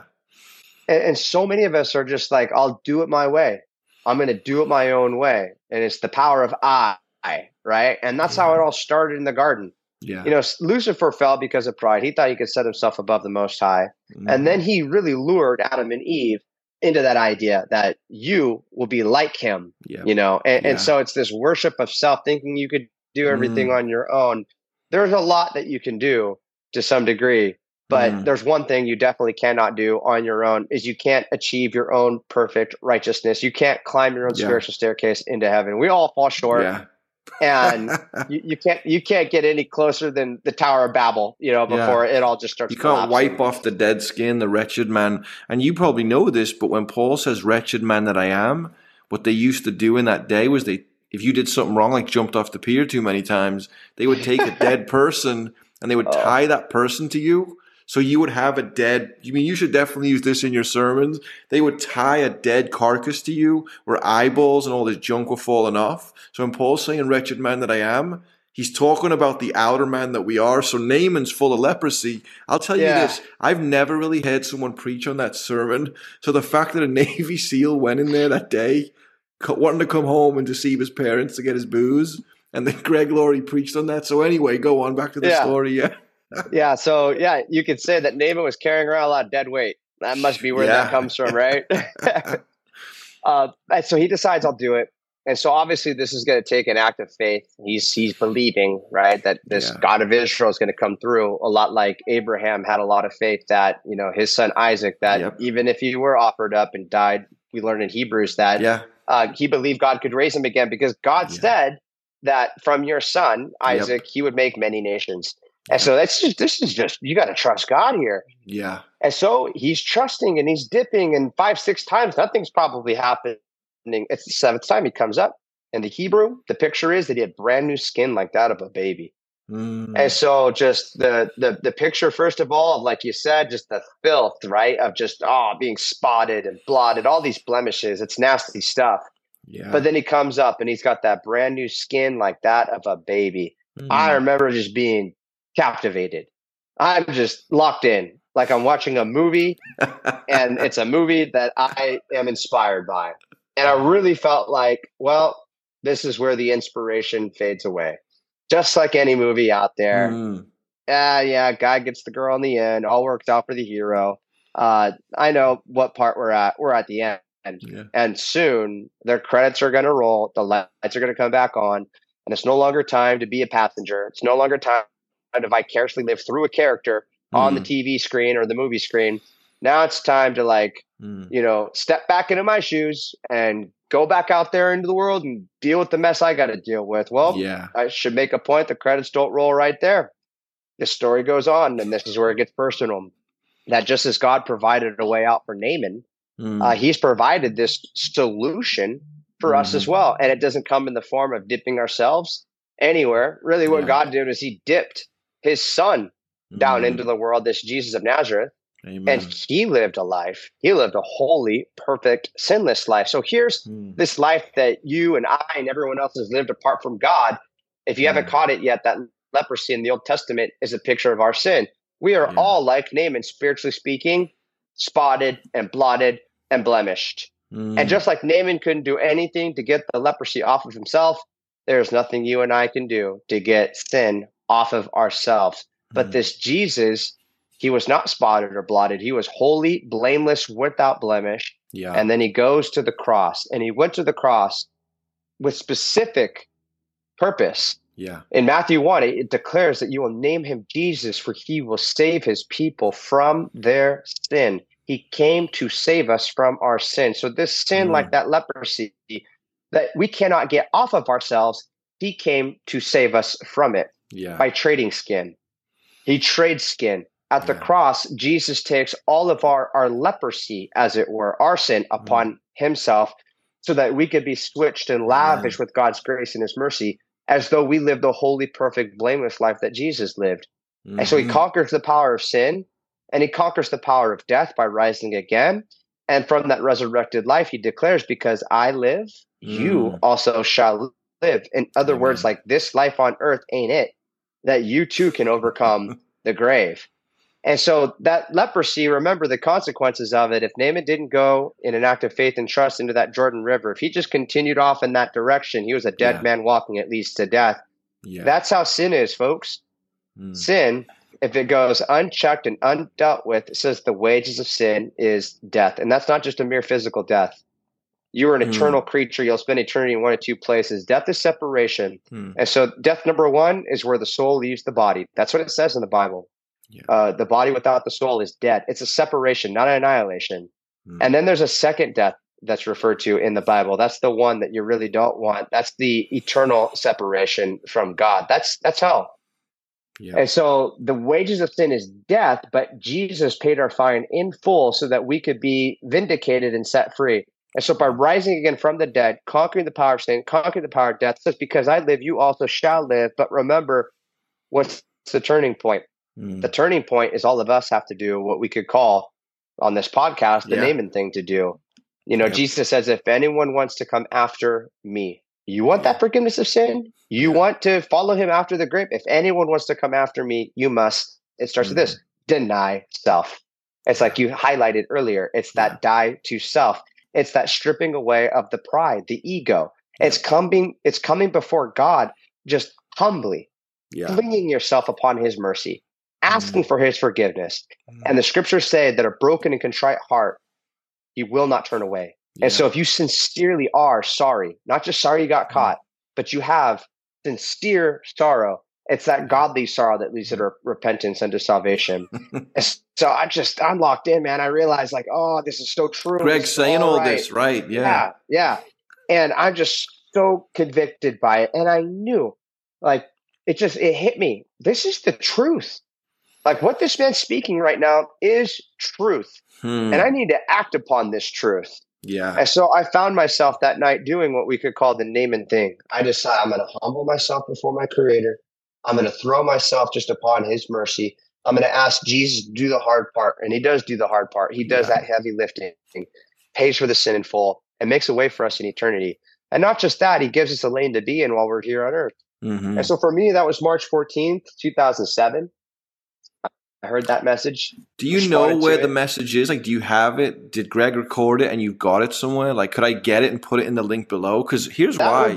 That would be cool. Yeah, well, I'm going to send, I've got a lot of friends at jiu-jitsu around the world that are police, military, different people. And a lot of them really wrestle with some of the trauma they went through, some of the different things. So I know when I send them this even, I want to link something like that as well. So if we knew where that was, just to say this was the message, Yeah, I'm sure it's findable. I don't know if you have any connections at Costa Mesa. It was at Calvary Chapel, Costa Mesa, March 14th, 2007. Yeah. And the way I know that date is because when I was in the teams and I was deployed, I was watching the stream on Calvary Chapel, Costa Mesa, and sometimes they would randomly play archived events. Wow. And I saw what they're playing is the night that I got saved. And I actually saw myself stand up from the camera perspective. But you don't have it? You don't have it right now? You don't know where it is? You'll be able to Google search. I can hit up Pastor Brian Broderson today and we can figure out where it is. So I just think that's cool. If you have his number, I don't have his number. I'm kind of we kind of know each other a little bit, but I've never really got to have a conversation, a long one. But you could dial it right in March 14th, 2007. If we just played it right there, it'd be cool to... Let's see. I remember watching me stand up from the outside, there I am. There's me not saved. There's me saved. And my head's walking forward, bobblehead going forward. Yeah. Yeah. Well, really, for people listening, here's the important thing. You sometimes hear us as Christians, and I evangelize the same way you do, right to the core, right to the truth. But you could be listening saying, well, I've never sinned. Why do you die? Why do you wrinkle? Why do you pass away? Why did Chad face traumatic things with his friend? Why will Chad's even family say goodbye to him one day? Why will my kids be putting me in the grave? Because the payment for our sin is death. So have you lied? Have you lusted? Have you cheated? Do you think this podcast is goofy? It's because you don't understand the gospel and the message. And Chad, really what he said the last 20 minutes is that we're in this world that doesn't satisfy, but there is something that satisfies. Despite that we'll get older, despite that the barnacles would still cut our hands, despite that people are still trying to submit me in jiu-jitsu, the only thing that truly satisfies, I said trying, my professor could do it, I'm kidding, but the only thing that truly satisfies is Christ. Because Colossians says all things are made by him, for him, through him. So you go down, this is going on, you come to faith, 2007 you said. Yeah. And so what's happened since? I mean, what's going on? What do you want us to know? Yeah. Well, all those other pursuits, like you're saying, they leave you hungry and thirsty for more. But so interesting. Jesus says, hey, you drink of my living water, you'll never thirst again. Amen. And so how is it all these others, they leave you unsatisfied wanting more? He says you'll never thirst again. Because when you have that right relationship with God through Jesus Christ, what you were designed for, you were made to know him. Amen. Once you have that, you're like a fish that's finally in water. You're finally you're in the lane you belong in. Amen. You're living off of the thing you're supposed to live off of. You never thirst again because the search is over. You're complete. I am complete in Christ. I could die happy right now. Amen. And anything that I get here on earth, after, like, it's additional. Yeah. And I know that the afterlife is really going to be the best life. I'm so motivated by this C.S. Lewis quote that I cannot believe I only just came across. But he says that when I die, I hope that all of hell rejoices that I am no longer on the battlefield. Like, that's his wish. That when as I a battlefield, die, that's what he wants. He wants to create such an impact here on earth that hell is saying, praise God, he's no longer in the battle. Like, we don't want him on the battlefield anymore. And so Paul's perspective is to live as Christ, but to die is gain. Amen. He saw that it was meaningful for him to still be around. And so it's meaningful for every believer. Anyone that knows God is what's the next thing. The rest of your life, whatever you have left in you, make them known. And speaking of Colossians there, it's whatever you do in word or deed, do all in the name of the Lord Jesus. Amen. And so I could go back to being a SEAL that next day and actually enjoy it in a way I didn't enjoy it before because it's in its proper category. It's no longer the main thing. It's no longer my God. It's a secondary thing because God is where he belongs. He's in the throne of my heart, of my mind. And so I could, whatever I do in word or deed, I could be a SEAL for Christ. Yeah. And so before it was like a SEAL and it was kind of just me. And that's like decaf. It just never delivers. Yeah, right. It's just a waste of your time, but you could flip it around and say, hey, not for me, but for thee. And that's true of anybody, whether that be a construction worker, corporate world, a stay-at-home mom. You could do it all in a meaningful way, doing it not for yourself, but for thee, not for me, but for thee. As unto the Christ. Lord, yeah. Yes. Well, so how long did you stay in? Like, because how long did you serve? Because I know we're limited on time coming up, but you went and served. I mean, you had all these experiences. We'll have to do a round 2, like in the coming weeks. But you served out for how long as a Navy SEAL?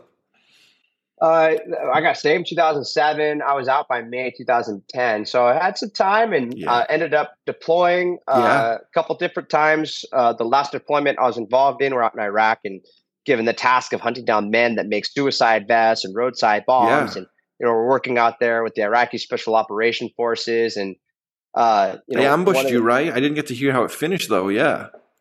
Yeah. Well, we got set up on an ambush. And, as we're pulling up, it's like, this is the same way my mentor died. You got set up on an ambush. The odds are really against you. But we ended up, shooting, moving, communicating, and just doing what we do best in the SEAL teams. And we had the resources available to us to do those things that Scott didn't have because of budget cuts at that time, just because of what that company was doing. And we ended up victorious. We ended up killing those that wanted to fight to the death, driving back those that didn't want to fight anymore, and capturing the guy we're going after, wounded but alive. And, that's one of the big differences between us and them, you could say over there, is that we preserve life wherever possible. Like this guy that was just trying to kill us, we carried him into our own hospital and saved his life, which was, for me, sort of a closure. There's a certain kind of guy that I was looking through a TV screen thinking what I would like to do if I could get my hands on one of those guys. Yeah. And now here I am in the same, province. For all I know, this guy had a hand in what happened, or at the very least was celebrating that day. Celebrating it, yeah. There he is before you. He's helpless. And I actually was given the responsibility of hand carrying this guy into our own hospital. I remember looking at him thinking, man, you are so lucky I became a Christian. Because I don't know.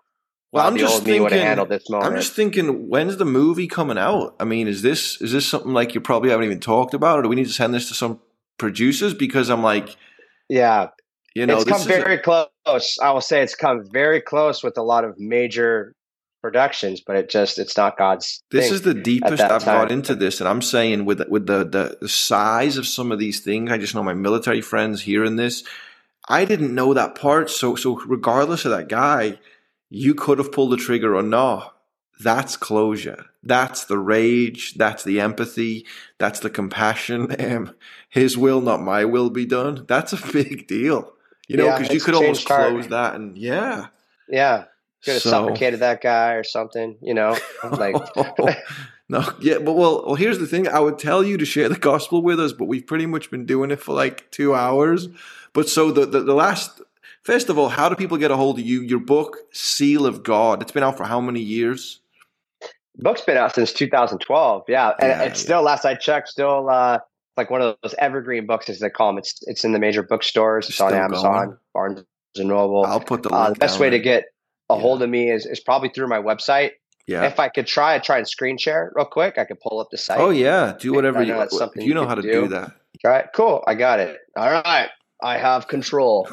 Let me try and pull up the right one though before. I know some people come on and they're so serious, like how serious is it? I'm like, look, I want listeners to feel like it's so practical what we're doing. Okay, there's the website. Okay, you can see it? Yeah. All right. So cool. So this is the website, sealofchrist.com. What I wanted to show though is something kind of new. Yeah. On here, you can get signed copies of the book under like products. You could get the shirt that I got on right now. Yep. But the thing I want to show everyone is on the top right corner, this thing called Fitness right here. Yeah. So this is kind of my new creation. And so I've been coming out with daily programming. It's called Daily Beatdowns. And it's 5 days a week, 30-minute workouts. And so it works for me because I'm always on the road. I don't need a full gym to work out in because I might be, in a hotel or, just enough time to work out at the house. Yep. And so this kind of gives you like a little bit of a rundown of it. It's a membership thing. So it's the thing I'm excited about. And I made it cheap. It's only $9.99. I mean, you're going to find other stuff out there for super expensive. So, well, I'll tell you this. I'll interrupt you and just say this. As someone that does what I do, travels for ministry, I don't get a salary from somewhere. So I either raise support, yes, I put a book out, other things I do. But for you, you want to take what you've done and learned. And I'm looking at you now and it's like, you're in great shape. I'm looking at afterwards even being like, hey man, what do you do? I'll come do one of your workouts. So I'll put all those links there. Guys, 1 Corinthians, you talk about 9:14. The Lord has commanded that those who do the work of the gospel make their living from it. So we could go make tents. Paul did that 3 times, but there was serious reasons, and he only preached once in the synagogue per week when he was off. Once he was fully funded, he was able to do it all the time. So we didn't have this idea, let's create this thing, whatever. But Chad, go support him, his workout, whatever he's doing. Get in shape. I'll probably go do something like that as well. But your site has... I just seen some of those videos there. I'm like, I want to go see this stuff. I've never read through all your books. So congratulations on all that anyway. And then anything else? What's your Instagram as well? Instagram is the same handle as the book, Seal of God. Perfect. And now you're just what? Itinerant speaker, going to churches, speaking to people, doing different things? Right. Speak to corporate groups. That's kind of the tent making skill set. But man, the real passion is being able to be completely untethered and share the gospel at places. And so that's actually part of the side project, that little side hustle I have with the workout thing. Is hopefully I can grow that to the point where I don't even need to worry what I'm making on the corporate side, and I can just start focusing on faith stuff and not worry about it. So it's crazy. Like I'll spend 50% of my time raising support, and I won't sit with just like a person to ask them to support because I feel like they're only going to think that's what I care about. So I almost just am like, Lord, let me know what you want me to do. Raise up people who partner. I mean, all of this stuff I do, I don't get paid for. I put 150 episodes out just to do it. I don't sell advertising for some socks or deodorants, or I don't even know. But guys, listen, we're just here because Chad's been so open. You've heard his story, and yes, the zeal the whole time, but you could hear those moments in his life where there was times of pain, of hurt, but you kept hearing the push through. You heard a reckless kid, didn't know what he was doing, whether it's Alaska, whether it's the Navy SEAL, whether it's whatever. But then you heard the excitement 20 years later almost, of his faith. I was a divorced, suicidal skateboarder who was on top of the world, made great money, and now I'm podcasting and traveling and speaking, and as Chad is preaching to you, I'm hearing myself because I don't have many evangelists on. This is what we're about, but really what we're saying is, do you know Jesus? If you drop dead today, are you hidden in Christ? Are you born again? Not white Hollywood Jesus, who's all pretty walking around and golden hair carrying a lamb. The Jewish carpenter who lived, died, rose again is God wrapped in the flesh, who had to die in our place, shed his blood, because me and Chad are goofballs who sinned, whether we're jumping off piers, whether we're sleeping around, whether we're partying, whether we're just hating. That's everyone. There's no one excluded from this. All of us will die. So that's what we're here to tell you. Connect with him, message him. He'll get a hold of you online. I know he'll respond, especially those who are struggling. If you are military and life is crazy, get a hold of Chad. We care about you. Life is tough just being a man anyway.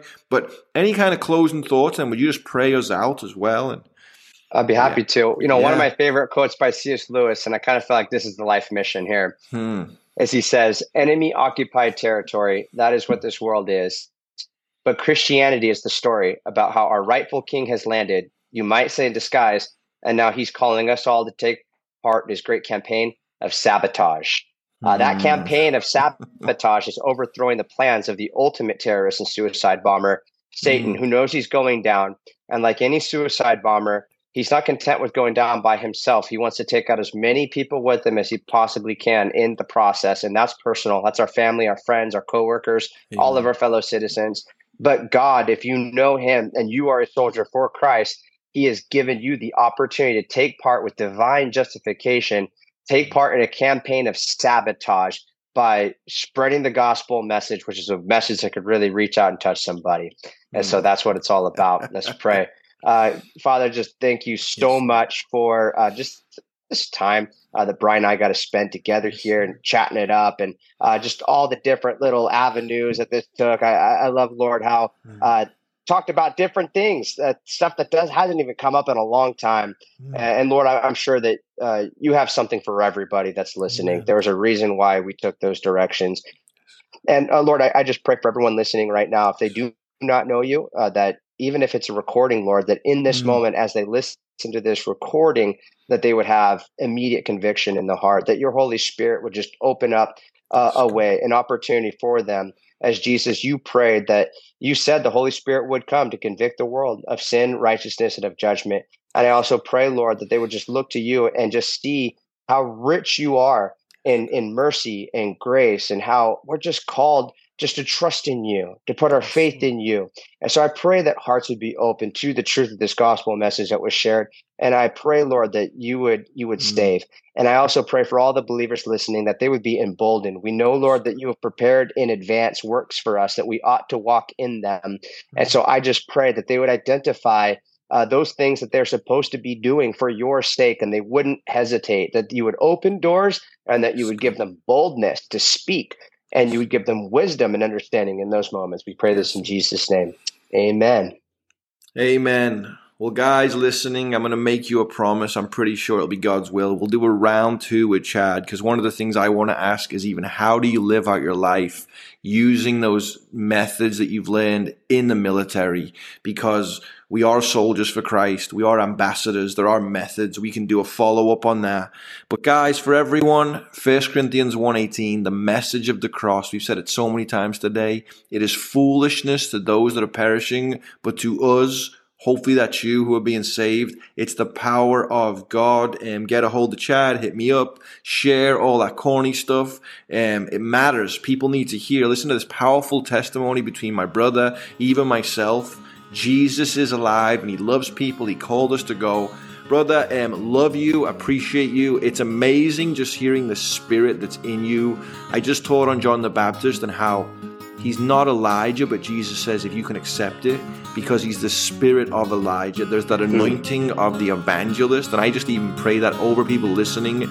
We're not all evangelists, but we're called to evangelize. But for myself and Chad, this is obviously our office, the constant call to lead people to repent and to tell everyone to go. You need to hear that from us today and start making plans to reach, to teach, to disciple. Go in Jesus' name and share. So God bless you all. Amen. Amen.